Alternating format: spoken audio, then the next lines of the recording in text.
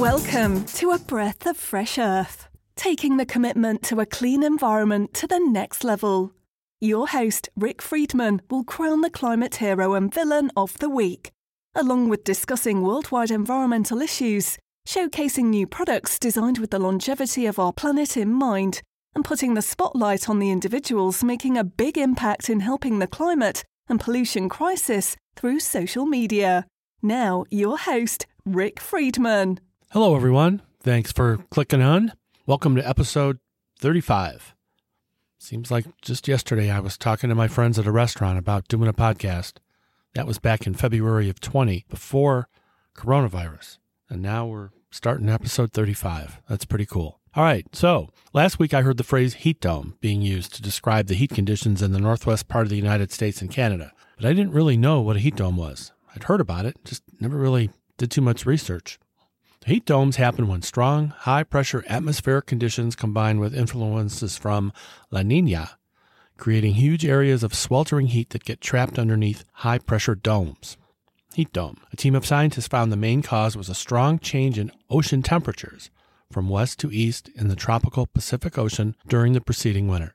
Nearly 500 people died from record-breaking temperatures in Canada's westernmost province. British Columbia's chief coroner said that 719 sudden and unexpected deaths had been reported over that time, triple the number during a similar period in a typical year. It'll probably take months to determine exactly how those people died, but there's not much doubt that the heat played a significant role in the surge in fatalities, especially among the older people.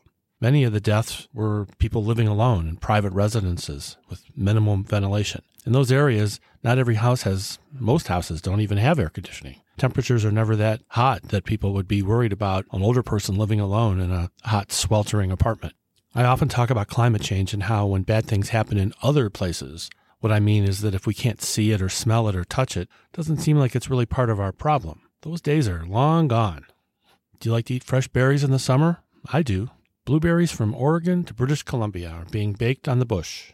Raspberries, too. Growers are calling the heat damage catastrophic. Most West Coast blueberry growers were just getting ready to harvest when the heat dome hit last month. The berries got soft, but not ripe. Some were burned from the sun. The still green berries now have brown seeds inside, indicating they are sun damaged and might fall off the bush or just stop growing. That's terrible news to an industry that produces more than 80% of the nation's blueberries from July through September. Imagine you wait all year for that, and then one crazy 5 or 6 day heat dome comes in and ruins your whole crop. Growers warn it could lead to a nationwide shortage later this summer. Much of this year's Northwest raspberry and blackberry crops are doomed just to be juice. Tastes good, but juice doesn't pay growers as much. Northwest raspberry growers were just getting ready to pick the crop when the heat dome arrived. Now those berries are mostly dehydrated, or they just roasted right on the vine. As much as 90% of the crop could be damaged. Oregon blackberries are damaged too. They shriveled up. There isn't a lot of moisture left in them anymore. You can't make a living selling shriveled up berries. That reminds me of that Billy Joel song, Downeaster Alexa, from his album Stormfront. Part of the lyrics of the song are like, "There's no luck in sword fishing here. I was a bayman like my father before. Can't make a living as a bayman anymore. There ain't much future for a man who works the sea." I'll add another line. I guess there ain't much future for a man who works the land when Portland, Oregon hits 116 degrees. What did the heat do to clams? An estimated 1 billion small creatures, including mussels, clams, and snails, died during the heat wave in the Salish Sea. Try saying that 5 times fast. 4,000 miles ashore. Think of a mussel on the shore like a toddler that you leave alone in the car. Of course, that's a horrible idea. You would never do that. But the point is, they're stuck in the car until a parent comes back, or in this case, until the tide comes in. There's not much they can do. They just kind of sit there. They're at the mercy of the environment. During the heat wave, it just got so hot there was nothing they could do. Mussels can withstand high temperatures. They hold water inside their shell and close up on land when exposed by the tides. They grow in beds, which provides a thermal buffer. But the record heat was just too much. The heat presented the perfect storm, a very low tide in the afternoon in the Straits of Georgia that happened to coincide with the hottest part of the day, exposing the sea animals to the worst of the extreme heat. It'd be like putting me out in the sun in the summer without any sunscreen. That'd be a bad idea. Heat stress is likely what caused the clams to pop open, leaving the clams' meat exposed and essentially baked them right where they were. We hear about these freak storms and heat domes And we hear people say, it's a 1 in 100-year thing. It's a 1 in a 500-year flood. Those aren't happening once every 500 years or once every 100 years. They're happening frequently, and they're going to keep happening until we can fix it, which is going to take a long time. Now it's time for the Climate Villain of the Week. It's so easy to keep choosing ExxonMobil as the villain of the week, but I promise this time they really deserve it. You may have heard an Exxon company lobbyist was secretly recorded by a reporter working for Greenpeace. The guy's name is Keith McCoy. He was speaking about the efforts of the company to weaken climate policies from the Biden administration. Of course, ExxonMobil apologized. We don't really believe that. Lobbyist comments show ExxonMobil's been working against climate policies against Joe Biden's administration right from the start. They only say they're going to support a carbon tax because they know it's never going to happen. Well, they don't think it'll ever happen. The company's worked with shadow groups. Whoever they are, they're in the shadows. ExxonMobil chairman said McCoy's comments don't represent his company's views. I love this part. We condemn the statements and are deeply apologetic for them, including comments regarding interactions with elected officials. Yeah, right. They really apologize. They've been working tirelessly with every administration to keep their profits. ExxonMobil says it supports the goals of the Paris Climate Agreement and is committed to addressing climate change. I don't believe that either. Woods, the CEO, said, the comments are entirely insensitive with the way we expect our people to conduct themselves. He's a lobbyist for the company. That's exactly how they expect them to conduct themselves. And McCoy wrote, I'm deeply embarrassed by my comments and that I allowed myself to fall for Greenpeace's deception. My statements clearly do not represent ExxonMobil's positions on important public policy issues. I don't understand that. He's deeply embarrassed that he got caught. That's what he's deeply embarrassed about. And why is he blaming Greenpeace? I'm so sick of all this Exxon BS. If you remember, a few episodes ago, we talked about some good news about ExxonMobil, that they had new board members that were focused on climate change. But Exxon tries to put a good public image out, but we know it's not true. They continue to block necessary climate action in order to avoid accountability. This has been going on for 30, 40 years. Nothing's going to change. They lie about climate science. They lie about their products' roles in the climate crisis. They lie about their commitment to the solutions. They lie to protect their bottom line with no regards to the catastrophic damage their products continue to do to the planet and the people. A big boo to ExxonMobil again. Hate you guys.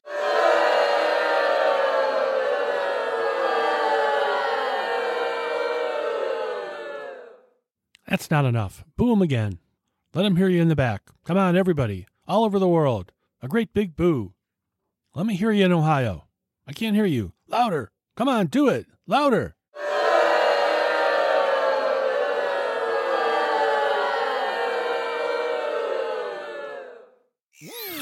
It's time for the Climate Hero of the Week. If you remember last year's show about the Biomimicry Institute, biomimicry is the practice of looking for nature for inspiration to solve design problems in a regenerative way. And every year, the Institute gives an award called the Ray of Hope Heroes. It's one of my favorite awards given every year. This year, the top award goes to Spintex, a spider-inspired silk company. They've been awarded the $100,000 prize. Their company mimics how a spider spins silk at room temperature, and Spintex creates high-performance sustainable textiles that are 1,000 times more efficient than the equivalent synthetic fiber. Over the course of millions of years, spiders have evolved, and they create one of the world's strongest and most adaptable materials, spider silk. The secret to a spider's ability to create silk is within their spinnerets, specialized organs that turn the liquid silk gel in their abdomens into solid thread. After years of research, folks at Spintex managed to mimic that ability. The company has created a process to spin textile fibers from a liquid gel at room temperature with water and biodegradable textile fibers as the only outputs. It would only be natural to have Spider-Man be your spokesperson. The ocean is on fire. Well, the ocean was on fire. A couple of weekends ago, I don't know if you guys saw the fire on the surface of Mexico's Yucatan Peninsula. Yeah, that was pretty crazy. It looked like something right out of a disaster movie, except it was real. There was no special effects. It was crazy. There was a big orange ball of fire in the ocean, burning for burned for about 5 hours. Mexico's state-owned oil company, Pemex, had a problem with a pipeline. Gee, another pipeline. Who would ever think that? It was about 5 or 6 years ago they had a spill right near there, 90,000 gallons. Supposedly, nothing spilled. Not that anybody would ever believe that, but that's what they said. But if you look up the fire, it was really frightening to watch. 2 days later, there was a problem off the Caspian Sea in Azerbaijan, about 6 miles from the Umid gas field. Their state-owned oil company was not certain what caused an explosion, but they said it was from a mud volcano. Mud volcanoes, I've never even heard of that. See, I get to learn so much when I look up things to talk about on this podcast. Mud volcanoes are not actually volcanoes. They don't produce lava. They typically shoot out a flurry of mud, hot water, and gas. If the mud volcano is close to an active hydrocarbon system, they erupt oil and natural gas, which ignites when lit. I haven't reviewed a movie in a while, so let's go back to 2009 and talk about The Age of Stupid, a British documentary film directed by Franny Armstrong. The film is a drama documentary animation about a man living alone in a devastated world of 2055, watching archival film and asking, why didn't we stop climate change when we had the chance? The film is set in 2055 in a world ravaged by catastrophic climate change. An unnamed archivist, played by Pete Postlethwaite, is entrusted with the safekeeping of humanity's surviving store of art and knowledge. He sits alone 800 miles north of Norway, which is kind of funny because in episode 26, I talked about the Seed Vault in Norway. The archivist watches footage from back when we could have saved mankind, trying to figure out where it all went wrong. I was watching the movie the other day and thinking the same damn thing and wondering if we have a chance to save ourselves. The movie has a 7.0 rating on IMDb and a 73 out of 100 on Rotten Tomatoes. I didn't think it was a great movie, but it was one of the first movies to talk about the complete collapse of mankind. You can watch the movie for free on Tubi. It's sad to see how little progress we've made since that movie was released. Director Franny Armstrong had an interesting take on climate change, and I have to admit, I kind of feel exactly like she does. She said, quote, I just believe if you're not fighting against climate change, and you're not doing a job like a teacher or a doctor that's improving the world, then you're wasting your life, unquote. Way to go, Franny. I feel your pain. You didn't come here to be a hero. Ah, but you're wrong, mister. That's exactly why I came here, to be a hero and inspire heroes. Here's your social media minute. Check them out after the show. I talk about kids doing amazing things for the future, and rightly so, like John Paul Jose from India, 22-year-old climate activist, writer, and global peace ambassador. Jean Paul provides commentary on our environmental crisis through an Indian lens, from discussions on the impacts of India's iconic forests and trees, to examinations on the connections between climate action and sustainable development, water, food, security, and more.